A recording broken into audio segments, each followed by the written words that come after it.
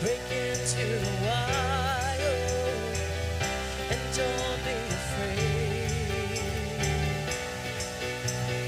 Run into wide open spaces, races waiting for you. Dance like the weight has been lifted. Graces waiting. Where the Spirit of the Lord is, there is freedom. There is freedom. Where the Spirit of the Lord is, there is freedom. There is freedom. Come out of the dark, just as you are, into the fullness of His love. Oh, the Spirit is here, let there be freedom. Let there be freedom.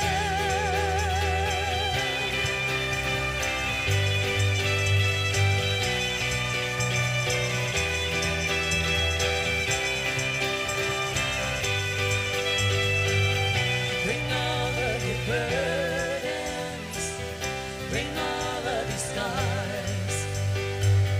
Come back to communion, come back to the start. Run into wide open spaces, graces waiting for you. Dance like the weight has been lifted, graces waiting. Where the Spirit of the Lord is, there is freedom, there is freedom.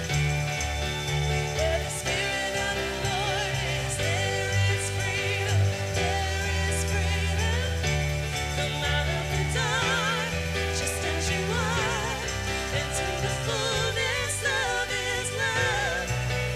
Oh, the Spirit is here, let there be freedom.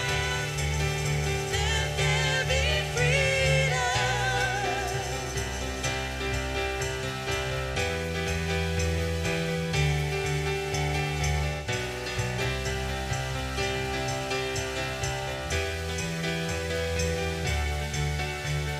Chains will fall, prisons shake at the sound of Jesus' name. Lives made whole, hearts awake at the sound of Jesus' name. Chains will fall, hearts will shake at the sound of Jesus' name. Lives made whole, hearts awake at the sound of Jesus' name.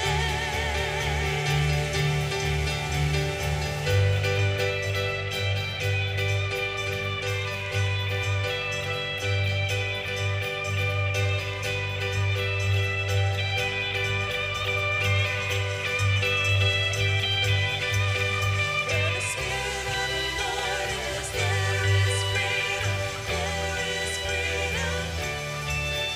Where the Spirit of the Lord is, there is freedom, there is freedom. Come out of the dark, just as you are, into the fullness of His love. Oh, the Spirit is here, let there be freedom. Let there be freedom.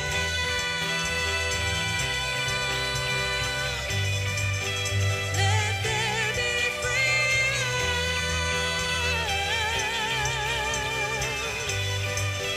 Let there be freedom.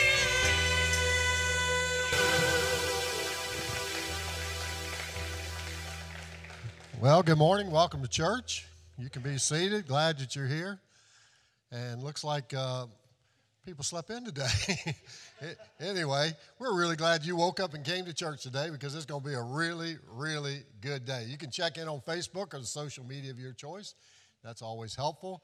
And if you're a first-time guest here today, we're glad you're here. And you can stop by the table as you leave and pick up your gift and sign your connection card.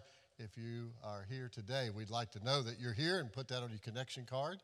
And we will not do anything to pester you. But if you have needs that you have and you'd like for us to pray about or anything like that, just put it down and let us know. We're going to take our offering in just a few moments.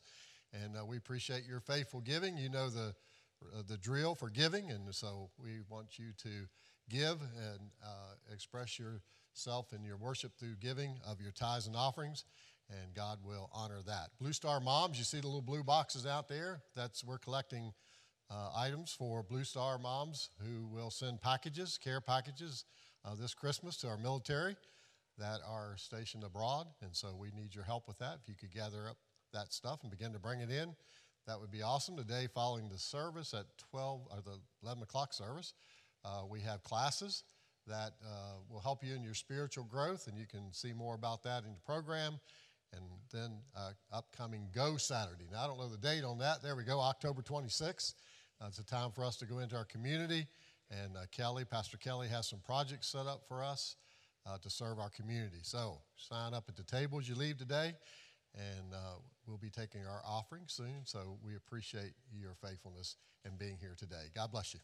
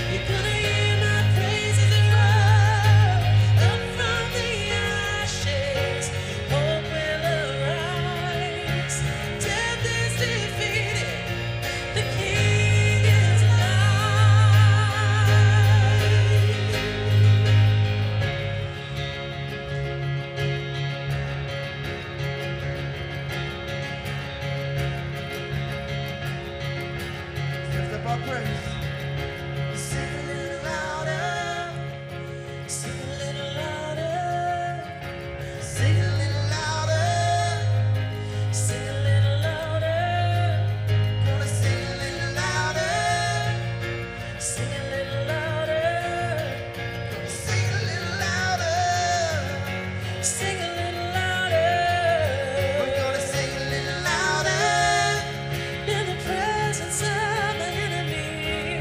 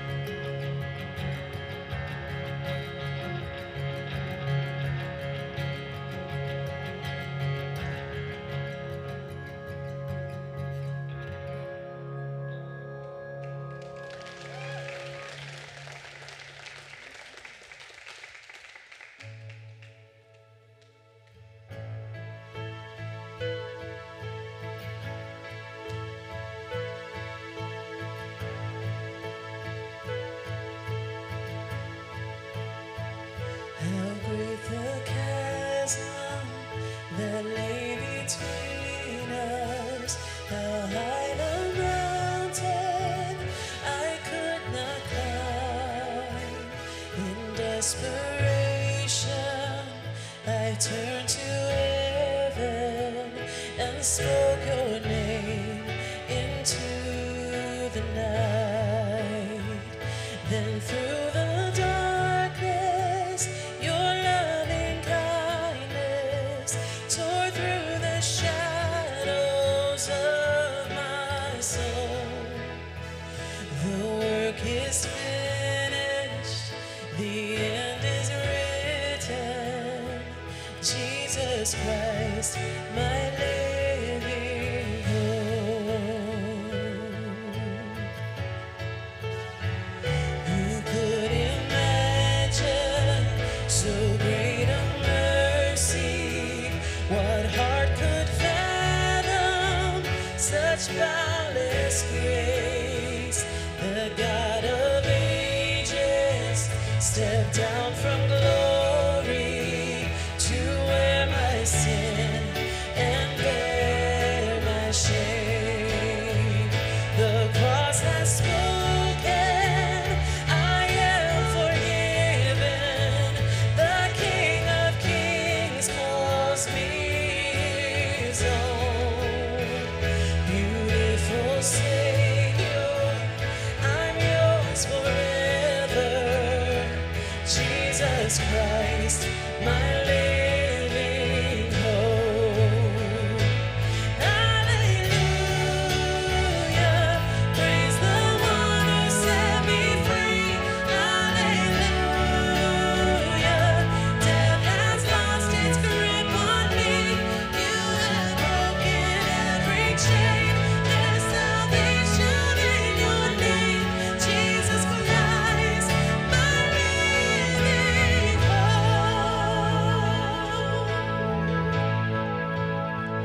Then came the morning that sealed the promise. Your buried body began to breathe, and out of the silence, the roaring lion declared the grave has no claim on me.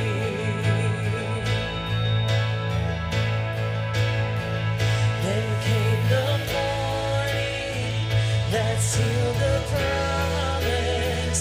Your buried body began to breathe, and out of the silence, the roaring lion declared the grave has no claim on me. Jesus, yours is the victory.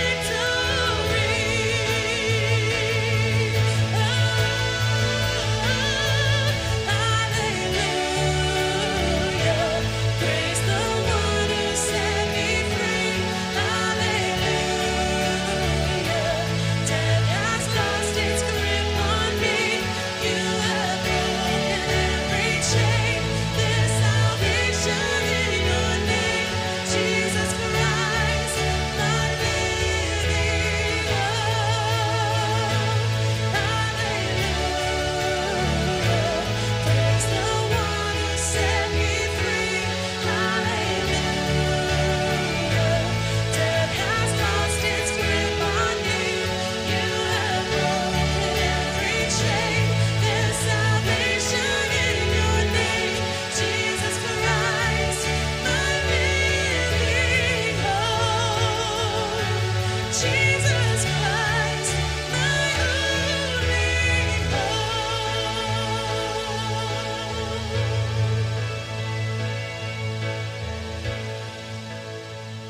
You know, it's so awesome. The fact is that our hope is a living hope. That our hope we put in Jesus Christ. Aren't you glad this morning that we have a living hope? Something that will never leave us, nor someone who will never leave us, nor forsake us, that will always be there for us. And this morning, that does my heart really good today, to know that my hope is not buried in some grave somewhere, or it's not in my bank account or in any other person. My hope is in Jesus Christ, and I trust that yours is as well. Father, thank you for the living hope, Jesus Christ. We thank you, Lord, that the grave could not hold him, And Father, we thank you that same power that raised him from the dead lives in me and lives in us. And Father, this morning we're thankful for the living hope of Jesus Christ. We thank you today, Lord, that he is seated at the right hand. Jesus is seated at the right hand of the Father, ever interceding on our behalf. So, Father, we give you all the honor and all the glory, and we do praise you today. And, Father, we thank you for this gathering. We thank you for those who have gathered online to worship, and our children, our students in our cafe, Lord. And I just thank you, Father, today for Lynn Sweet. And, Father, we thank you for the impact that he's had on my life and lives around this world, Father, because of the message of the gospel that he shares so clearly and, Father, with great context. And we thank you for him and his family. Bless them today, Lord. Meet every concern that he has today. Give him freedom as he speaks today, Father. And we thank you today. Be with those who may be a bit discouraged today. May they find hope in the living hope today, knowing, Father, that you care about us. So we love you today, Jesus, and we thank you for loving us. In Jesus' name we pray. Amen. Amen. You can be seated. Thanks for being here today. We have a great privilege today to have Lynn Sweet with us. Lynn is a good friend of ours, and he has been to Salem Fields before. Anybody ever been here? Were you here when Lynn's been here before? Some of you have.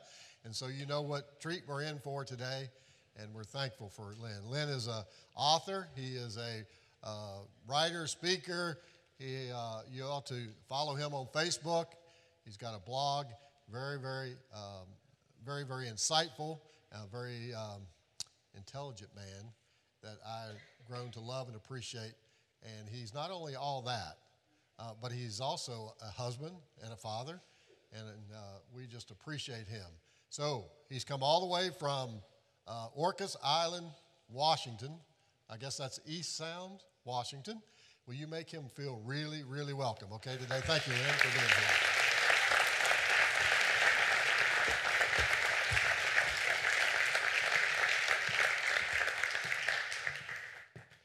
Good morning, church. Good morning. I've heard the lion roar this morning already, have you? The grave has no what? Claim, no hold. Every chain is broken in the power of the resurrection. What a word this morning. We are reading the Bible this weekend as story, a little different than we are accustomed to reading it when we read to focus on the words. Instead, I wanted this weekend just see if we can't focus on the story. So this morning, turn with me in your Bibles to Mark, the 2nd chapter.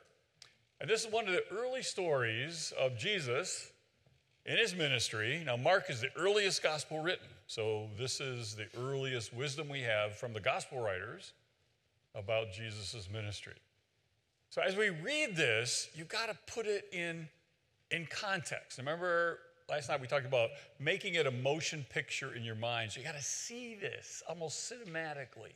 So you got to imagine in your mind's eye what is happening. So a few days later, when Jesus again entered, what's the city? Can you see see Capernaum? Okay. Where's Capernaum? Well, it's a little fishing village. Not so little. It's about 1,500 people, right on the shores of what sea? Sea of Galilee. Yeah.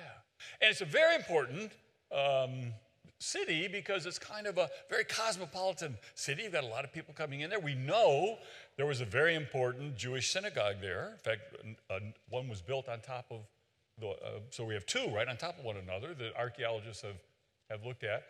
But this is a kind of a resort village. I don't know where you all like to vacation to. I'm from West Virginia, so I like the mountains. But my wife's from Oregon, so she likes the water. And some people like the desert, Arizona. That's not me. But anyway, so this is the story of Capernaum. It's an incident that happens in Capernaum. And then it says the people heard that he had come, what? I'll just stop there for a minute. Jesus had a home. You go, wait a minute. I thought he was homeless. You know, Didn't he say foxes have holes and birds have nests, and the Son of Man has nowhere to lay his head? How can the literal translation, he came to his house. So how can Jesus have a house? Well, first of all, this is very early in Jesus' ministry. Okay, he's 30. Okay, 30 in the first century is young or old? Old. In the first century, a male at birth had a life expectancy of 26. Okay? Today, a male at birth has a life expectancy of about 76. So there's so you got to put it in historical context here. So 30 in the first century, by the way, you were a total adult responsible for your economic well-being at age 12. Okay, if you're a male. So you got to start making a living at age, what's the age today? 36? 36, yeah. Yeah.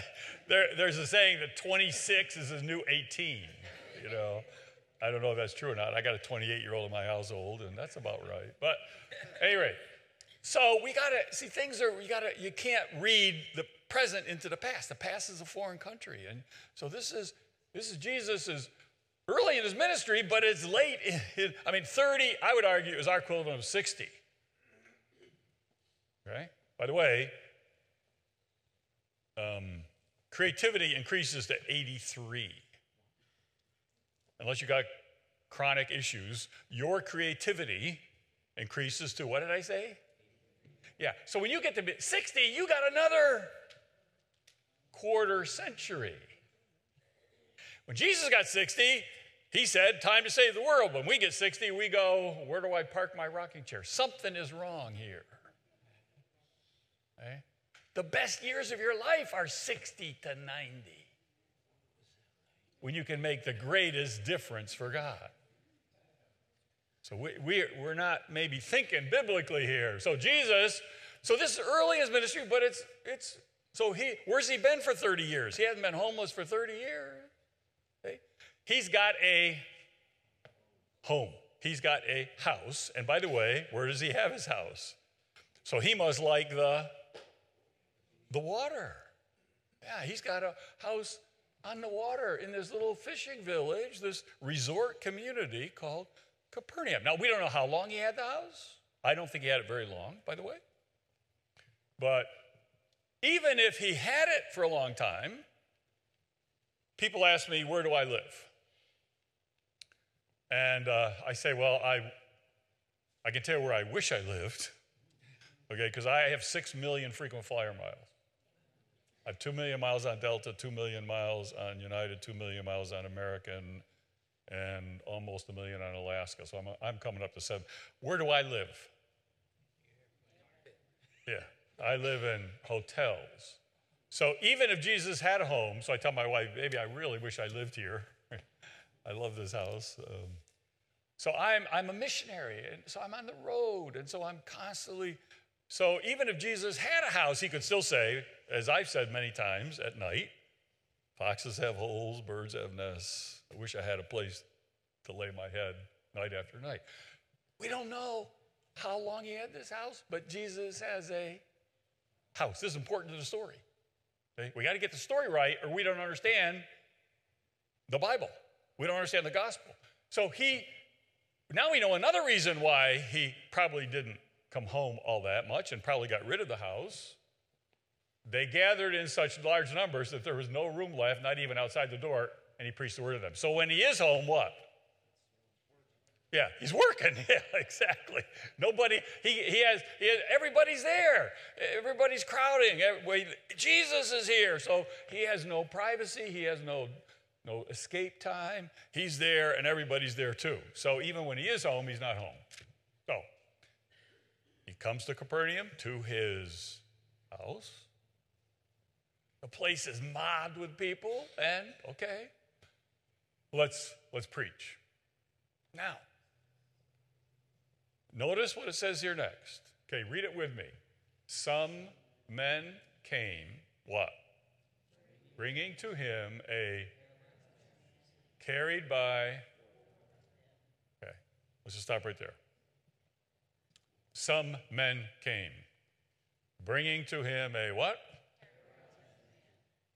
Carried by, okay. So this is the famous story of the healing of the paralytic. We don't know whether he's paralyzed waist down, neck down, but we do know that some people helped him to get to Jesus. How many of them helped him? Read it carefully. Okay. Some men came, bringing to him a paralyzed man carried by of. So how many were there? We don't know, but there's more than. See what I mean? You got to read. You got to fondle the details. The details are huge. So there's more than four. Because the cot has four corners, so you got four people carrying it. But there's more than four. You with me? See? These are. Now, sometimes in a story, what's not there is as important as what is. Okay? And here is what's huge. What's not there is the key to understanding the story. Because what's missing in the story, in the first century, whose responsibility is it to take care of disabled kids? You got a child that has a disability or disease or whatever, whose responsibility is to take care of it? Parents. In fact, it's a matter of dishonor and shame if you abandon your child. And so what's missing in the story? Some men came. It doesn't say what? Family came. This some men, it's not even friends. It's not friends. The Greek word here is not friends, and it's not family. It's just some men came. And we'll get to that in a second. Who are these men? But what's missing in the story is family, which means this guy has been what? Abandoned by his family. He's been dumped. Probably the father dumped him in Capernaum, or it could have been another city around there, and then it was from a faraway place and just abandoned him by the side because he was too much to handle, to take care of. So here is somebody that has been abandoned by his family, totally cut off from his family, dumped by his family, and especially who's the head of the family, the father.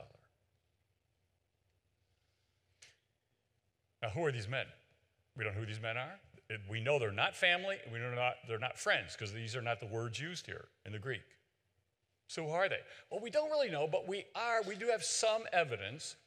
Do you remember the Qumran community where they discovered all of these manuscripts, and the Essenes were at this Qumran community? It was a group that John the Baptist was probably a part of early, before he became a Jesus follower.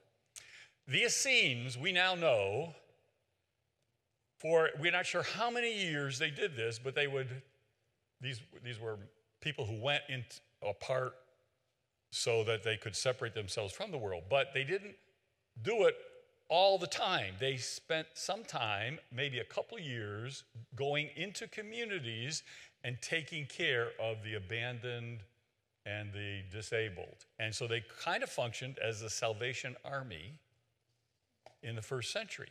You're like Mormons today. If you're a Mormon child, you want to join the Mormon community, you have to spend what? 2 years as a Mormon missionary. If you wanted to be in a scene, you had to spend a certain amount of time, we're not sure how long it was, being a missionary to these places and taking care of the poor, the homeless, the disabled, the elderly that were there alone and orphaned. So probably it was a group of Essenes, and that's why they would have heard of Jesus. And so we don't know how many of them. We know there's more than 4. So let's keep going. Some men came, bringing to him a paralyzed man, carried by 4 of them. Since they could not get him to Jesus because of the crowd, they did what? They made an opening in the roof above Jesus by digging through it and then lowered the mat the man was lying on. So let's just stop here for a minute. So, did you realize? You've heard the story of them ripping the roof off. But whose roof is it? It's Jesus' roof. This is a story about people ripping Jesus' own roof off to get somebody in need to Jesus. It's a whole different story now. It's not just some anonymous roof. It's Jesus' roof. Can you imagine as he's preaching and teaching and he's going on and suddenly what? And he just keeps going. He doesn't stop. He just, okay, now describe for me the roof. What kind of roof is it? Is it a nice pitched roof? No, that's not the roofs of the first century. They were flat roofs made of, it was straw, thatch, kind of flat, sticks, dirt, and they made it strong enough, though, that you could get up and kind of sleep on the roof at night if it was a good night, or snack up there, but it was a kind of a dirt, sod, thatch, stick roof. You know that old expression, raining cats and dogs? Okay, that was, when it rains with these old roofs, who lives up there eventually?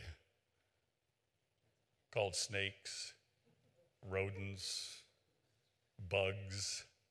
So when it rained, what would happen to all those creatures? They would come down. That's so that when they talk about raining cats and dogs, they really meant raining snakes and rodents and bugs, because that's what would come down when it rained. So here we have Jesus preaching, and his own roof is being ripped off. Now, we don't know how big the house was. If the houses were big, they would have an indoor little opening where there was a ladder, and they would have an outdoor stairs. If it's a very small house, they would just have outdoor stairs up to the roof. So we don't know that they were making a small hole bigger, or whether they were just like firemen with pickaxes, just ripping a hole right in the roof. But you got to picture this, what is happening. So Jesus is preaching. His roof is what? Raining cats and dogs, or whatever is coming down, the sticks and dirt and all that. Let's keep going. When Jesus saw their faith, he said to the paralyzed man, "Son, your sins are forgiven." Now, let's get this right. So Jesus healed him because he was paralyzed and in need of healing. Is that what it says? When Jesus saw what? Why did Jesus heal the paralytic? Because the faith of these people, these men who would stop at nothing, even rip Jesus' roof right off to get somebody in need to Jesus. When he saw he didn't scold him for ripping his roof off. I mean, what is Jesus anyways? He's an artisan. He's a construction worker. He's a contractor. He can fix his own roof. Okay. He honors their faith. And says, what? What does it say up there? Son, what? Okay. Now, why are you all not crying right now? Why are you all not crying? See, we're still not in the story. There's only one time in Jesus' whole ministry where he looked at anybody who was alive and called him son. One time. Only one time he looked at any woman and said, daughter. The hemorrhaging woman who had been hemorrhaging for 12 years. Remember that story? One time woman, one time son. The only time Jesus ever calls anyone son is right here. Right here.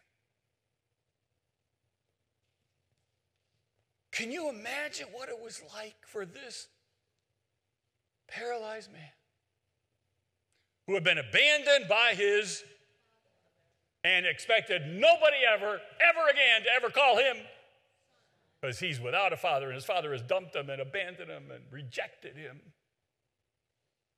And before Jesus, before he needs physical healing, he needs relational healing. He needs emotional healing.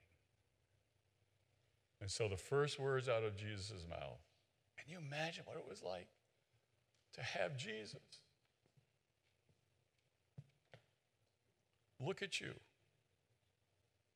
and say, this guy more than anything else needed to know there was a father out there who loved him, that he had a father.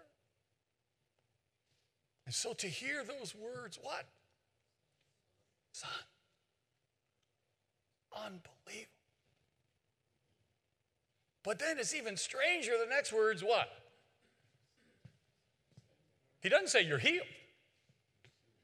He says what? What's going on? Your sins are forgiven. So first of all, he relationally heals them.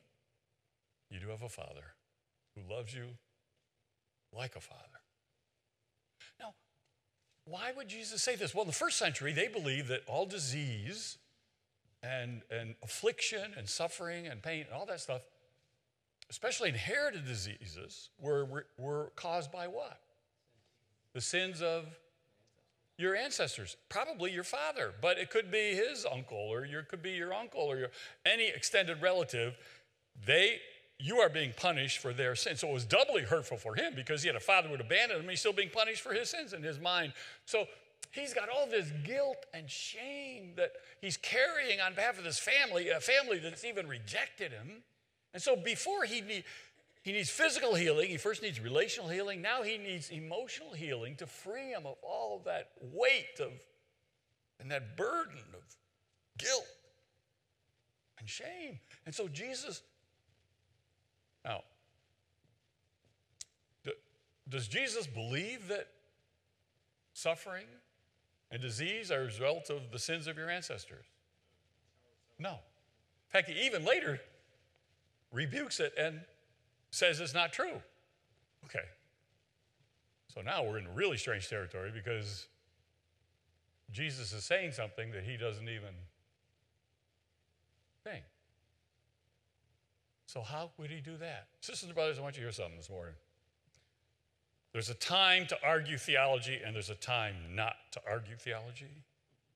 Okay?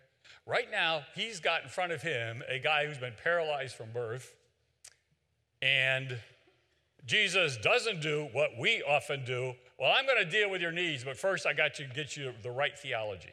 So let me introduce you to the right theology here, and then I'll deal with your problems. But first, let's have this theology lesson. This is what the church does all the time. No, here's somebody who right now has been taught, I'm sick because of sin that somebody of my ancestors did. And he needs to be freed of that guilt and shame. So Jesus even doesn't argue theology, even goes with bad theology, because there's something that's more important now than theology, and that's his healing. Son, your sins are forgiven. And now he's physically healed.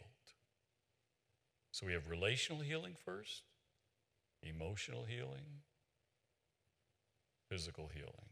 Sometimes in our own lives, the physical healing is the least important. We need the relational healing and the emotional healing first. Now, what happens? Some teachers of the law were sitting there thinking to themselves, why does this fellow talk like this? He's blaspheming. Who can forgive sins but God alone? In other words, Jesus is saying some things that he even would argue with later, but it's getting him into trouble now more.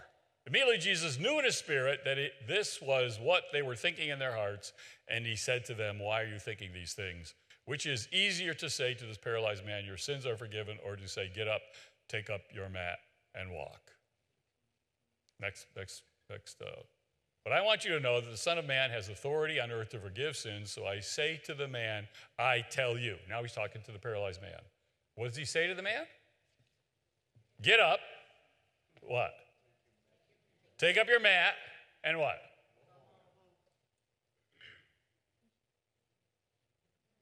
Why aren't you crying now? Did you understand what Jesus just told him to do? He didn't say, get up, take up your mat, and go show everybody what I've done. He says, get up, take up your mat, and go what?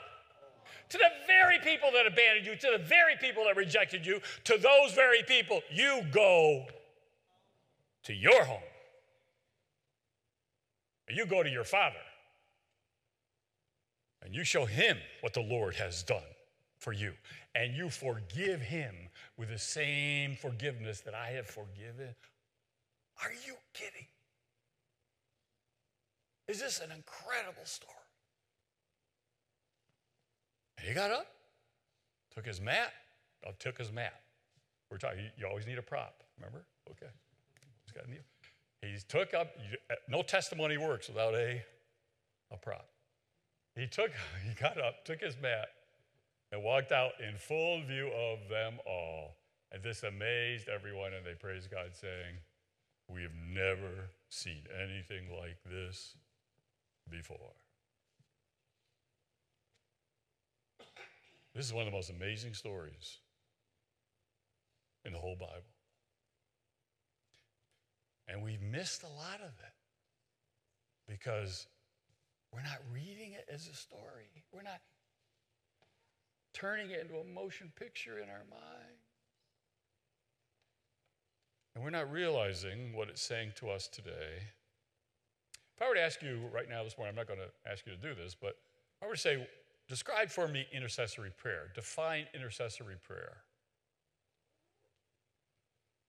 And if you start talking about, well, standing in the gaps, interceding for someone, that's all true.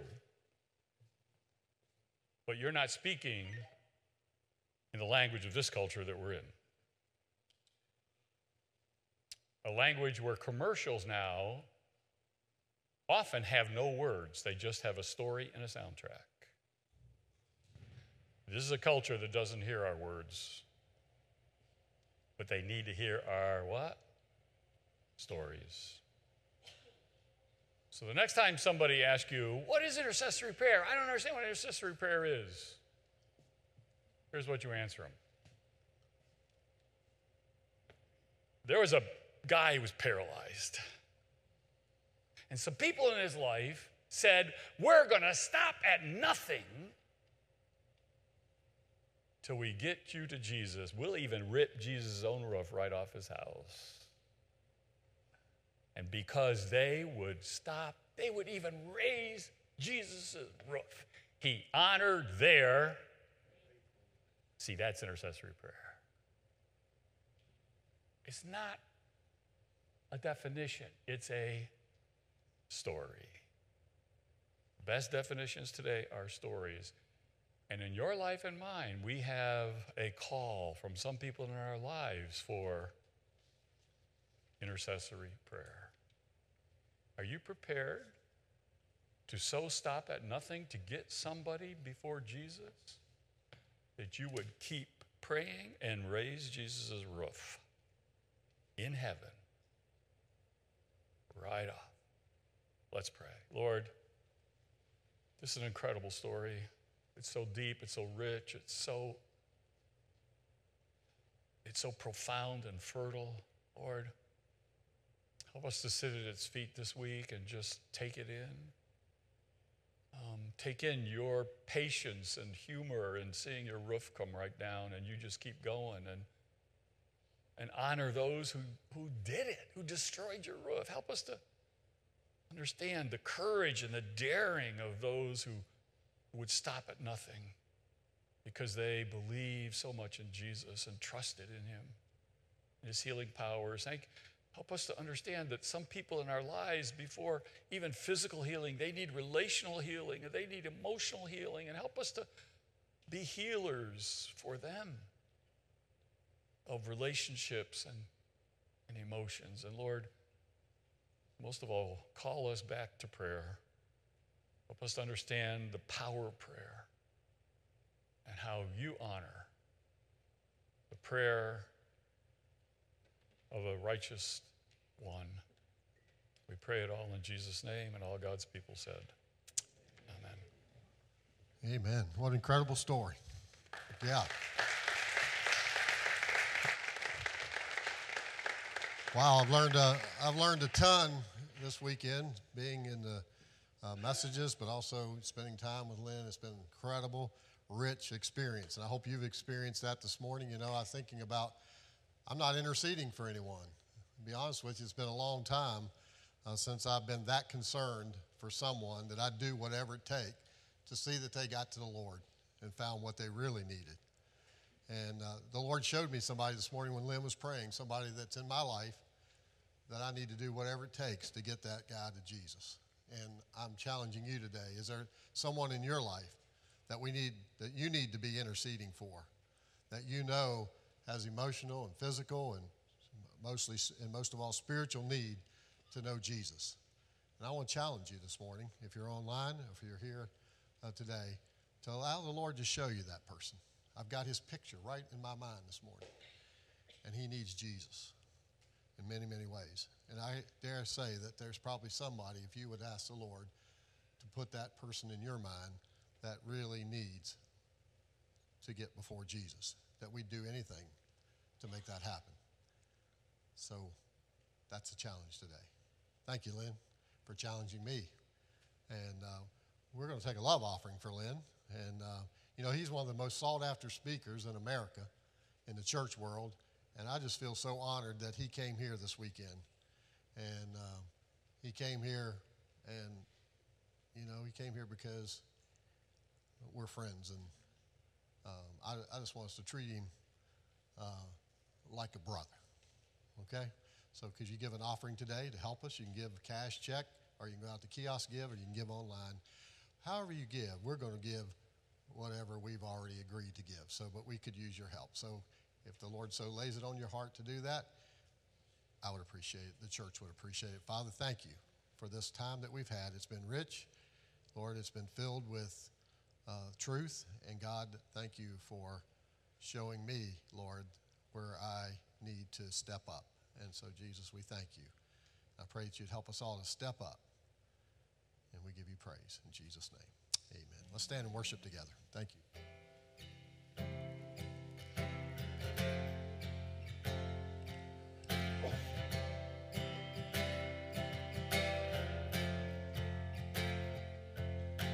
Darkness tries to roll over my bones. Sorrow comes to see the joy I have. Brokenness and pain is all I know. I won't be shaken. I won't be shaken. 'Cause my fear doesn't stand a chance when I stand in your love. My fear doesn't stand a chance when I stand in your love. My fear doesn't stand a chance when I stand in your love.